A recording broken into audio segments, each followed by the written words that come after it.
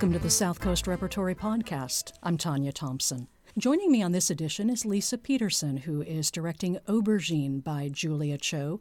The play runs on our Segerstrom stage in October and November. Lisa has directed 3 other productions at South Coast Repertory: Culture Clash, Still in America, Sandra Singh-Lo's The Mad Woman in the Volvo, and Collected Stories by Donald Margulies. Lisa, welcome. Thanks for being here. Thanks. It's my pleasure. You and playwright Julia Cho, I think, have known each other for a while, since the 90s. Is that right? That's right. We met in Los Angeles. I was working at the Taper, and Julia was a already dynamic playwright in Los Angeles, and we just became friendly. We didn't really work together until recently, but yeah, we've been buddies for a while now. I was really intrigued on the first day of rehearsal for this show. You called her one of our best American playwrights. Can you tell me a little bit about how you see her work and her place in the American theater? Sure. Of course, Julia has been writing these kind of wonderful, sort of fantastical plays that move out from her experience of life. So they generally have some autobiographical element in them. And then because she is a real creator and a poet, she usually moves beyond pure biodrama to something that's quite magical. She certainly does write beautifully about the experience of being second-generation immigrant family in the United States, but not solely about that, obviously. And she's just really smart. And I feel like she's one of those playwrights who she has a real body of work now. I think I haven't counted, but I think if you count up the list of her produced plays, you're probably close to a dozen. And she still, has a wonderful career ahead of her. But I think she is one of our great poets in the theater. And I think she's like a theater person's playwright. I think most people know this about her. I don't think she's totally gotten her due yet critically, but I believe that is still to come. In Aubergine, I want to know what attracted you as a director to this play. Well, as it happens, I had seen the premiere production of this in Berkeley. I was about to spend 3 years working there, and Tony Taccone, who directed that production, is a friend of mine. And I happened to go up not long after my own father had passed away, with my mother, in fact. And we didn't really know what we were in for, but watching it was pretty cathartic for us. And it is a gorgeous, sort of affirmation of life in the face of losing a parent. And it had always stuck in my mind since then. And I've never directed on the Segerstrom stage, and I was really excited to come. Those other 3 plays were all in the Argyros. And so when David Ivers called and asked if I might be interested, anything that Julia Cho does makes me go, yes. And then I said, well, let me look at it again because I saw it. Let me read it. And then I was really struck by just structurally the beautiful things that she's working out in this play, because it's also a celebration of food and memory, food and family. And so it's the kind of play I like, meaning it is challenging to find the right tone for it, but I really wanted to take it on. And your circumstance when you saw it, as you mentioned, was shortly after your father's passing. And I believe for Julia, she really began working more on what was originally a story about food and then transformed it following the death of her father. Is that right? That's right. Yeah, this started as a kind of a assignment for a project, again, up at Berkeley Rep about food. And I think she wrote a short piece that then became this play. And she's definitely writing from experience. She did go through the kind of, the hospice experience, the guiding of her father, over that boundary line. So she knows what she's writing about. There's kind of a mix in the play: truth, sorrow, joy, some humor.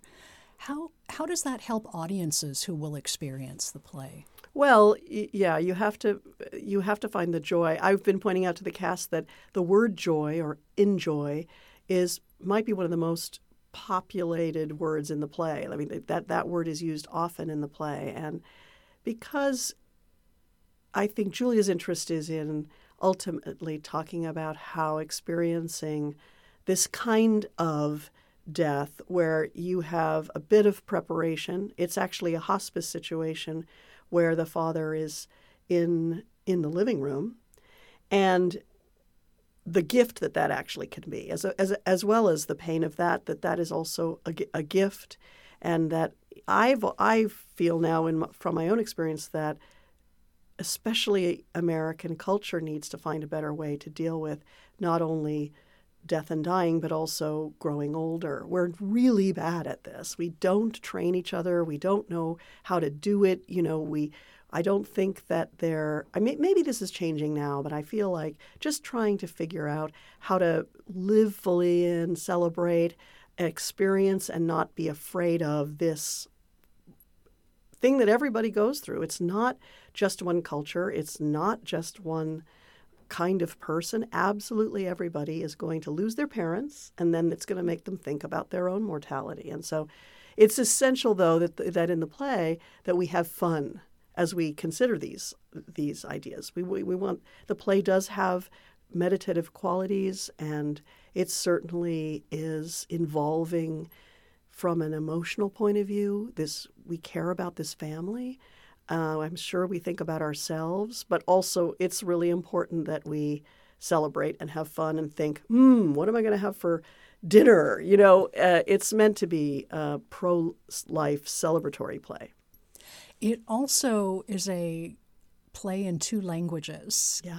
Can you talk about what we'll hear, see, and experience through that? Sure. This is really interesting about this play. I think more than any play of Julia's, it is almost fully bilingual, really, because in this family, you've got the primary character, Ray, who is a chef without a purpose at the beginning of the play. He sort of finds himself through the course of this experience with his dad. He's Korean American, but he really has not invested in being Korean American. His father speaks Korean and English, but mostly Korean, so there's a language barrier between father and son. And then there's an uncle who comes from Korea, and he speaks only Korean. So there's these really wonderful scenes, many of which are quite funny, in fact, where 2 different generations in the same family can barely communicate because they just don't speak the same language. And so there's a character who is Ray, a friend of Ray's, who comes in and sort of acts as a translator. We all know that translating can be tricky sometimes. Yes, it can. But yeah, there's a fair amount of Korean. We're going to use super titles, both Korean and English super titles, so that audiences that don't speak Korean at all will be able to understand the Korean. We're hoping we have some audiences that do speak Korean, and they can also see some Korean language up there translating some of the English. As it happens, I have a Korean sister-in-law, so I know a little bit, but certainly not as much as I should about Korean language and Korean culture. But I will say that, the characters of Korean language are quite beautiful to look at. So they are going to be a part of our design. Tell me about the cast that you're working with. It's a wonderful collection of people. I think some of these folks have done plays here at South Coast Rep. In the case of Sab Shimono, I think he's done quite a few over the years. And Julie Lee, I think, has done a play here at least once before. And then we've brought a couple of people from New York. Because of the double language requirements, we needed to find someone who could act in Korean. And we found a wonderful actor, Bruce, out of New York. And then finding a Korean-American man in his sort of late 30s, early 40s who can be the center of this play. We did do a lot of auditioning here and in New York and found Jin Lin, who's come from New York. And Then a couple of other wonderful actors from Los Angeles fill out the cast. There's a really wonderful character in this play of a hospice nurse who is actually from Africa, and Erogobutu is playing that part, and Joy de Michel is playing another character that sort of bookends the play. And then one of the actors from American Mariachi actually is doubling in a little bit with us.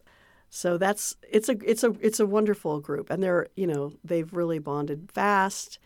Yeah, it's a very generous, wonderful group of people.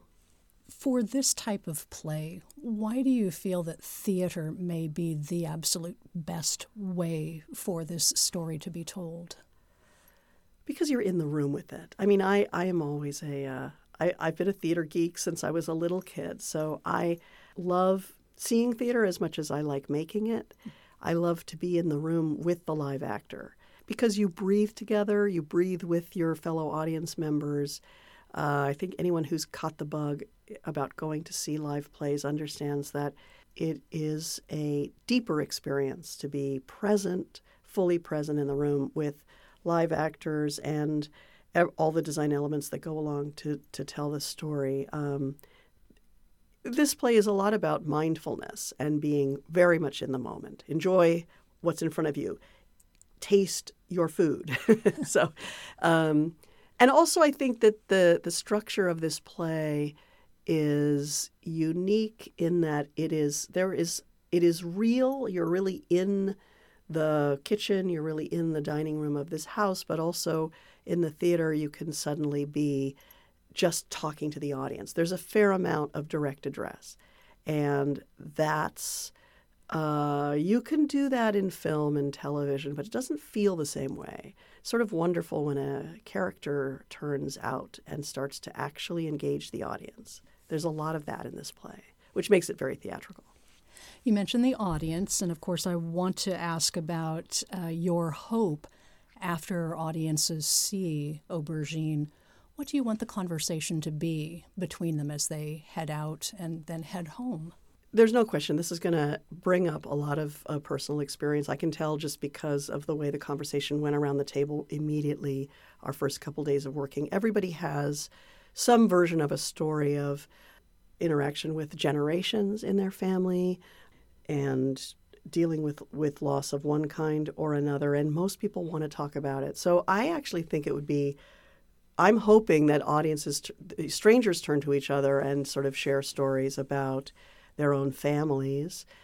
The more we listen to each other talk about experiences like this, I think the more we can kind of enter our own version of this without fear. I have to ask, what is your favorite food? I love just simple like cracked crab and then like San Francisco sourdough bread and then butter. I grew up in Santa Cruz, California, so that was kind of our birthday treat. We'd get San Francisco sourdough bread, like one of those big round crusty loaves, and then it's not Alaskan king crab, but just like California coastal crab, just steamed and then just eaten with butter. And I will add to that an artichoke. I love artichokes. I grew up kind of near artichoke country, and I will even no matter what, when artichokes are in season, I'll get one if I'm on the road like I am now by myself and just cook myself an artichoke and dip it in mayonnaise. I love that. You're making me hungry, seriously, today. I love that today you are wearing purple in honor of Aubergine. Was that a conscious choice? It really wasn't. Isn't that funny? Yeah, I am wearing purple. Yeah. This whole production is a celebration of the color aubergine. Yeah, I think, eggplant does play a part in the story of this play. I suppose people look at the title and wonder what it's about because aubergine is, I guess, a French word, really. And if you're a cook, you're talking about eggplant. If you know about design and color, you think of a color probably. And I don't really know why Julia chose to call this play Aubergine, except that it's a beautiful word for a vegetable that we like to eat, and it's a gorgeous color. And, it's a kind of, it's like the title of a poem, I'd say. And I know Julia started out as a poet, so I think she still thinks that way sometimes. Well, it's something we are looking forward to, and perhaps we will have folks dressed in purple as they come to experience the play. We shall see. Yes, do it. Yeah. Well, on that note, we will wrap up this edition of the SCR podcast. My thanks to Lisa Peterson. She is directing Aubergine by Julia Cho on our Segerstrom stage, which runs October 19 through November 16, 2019. Lisa, thank you so much. It's been a pleasure. Thank you. And thanks to our recording engineer today, Mike Ritchie. For more information on this and other productions at Orange County's Tony Award-winning theater, visit us online at scr.org.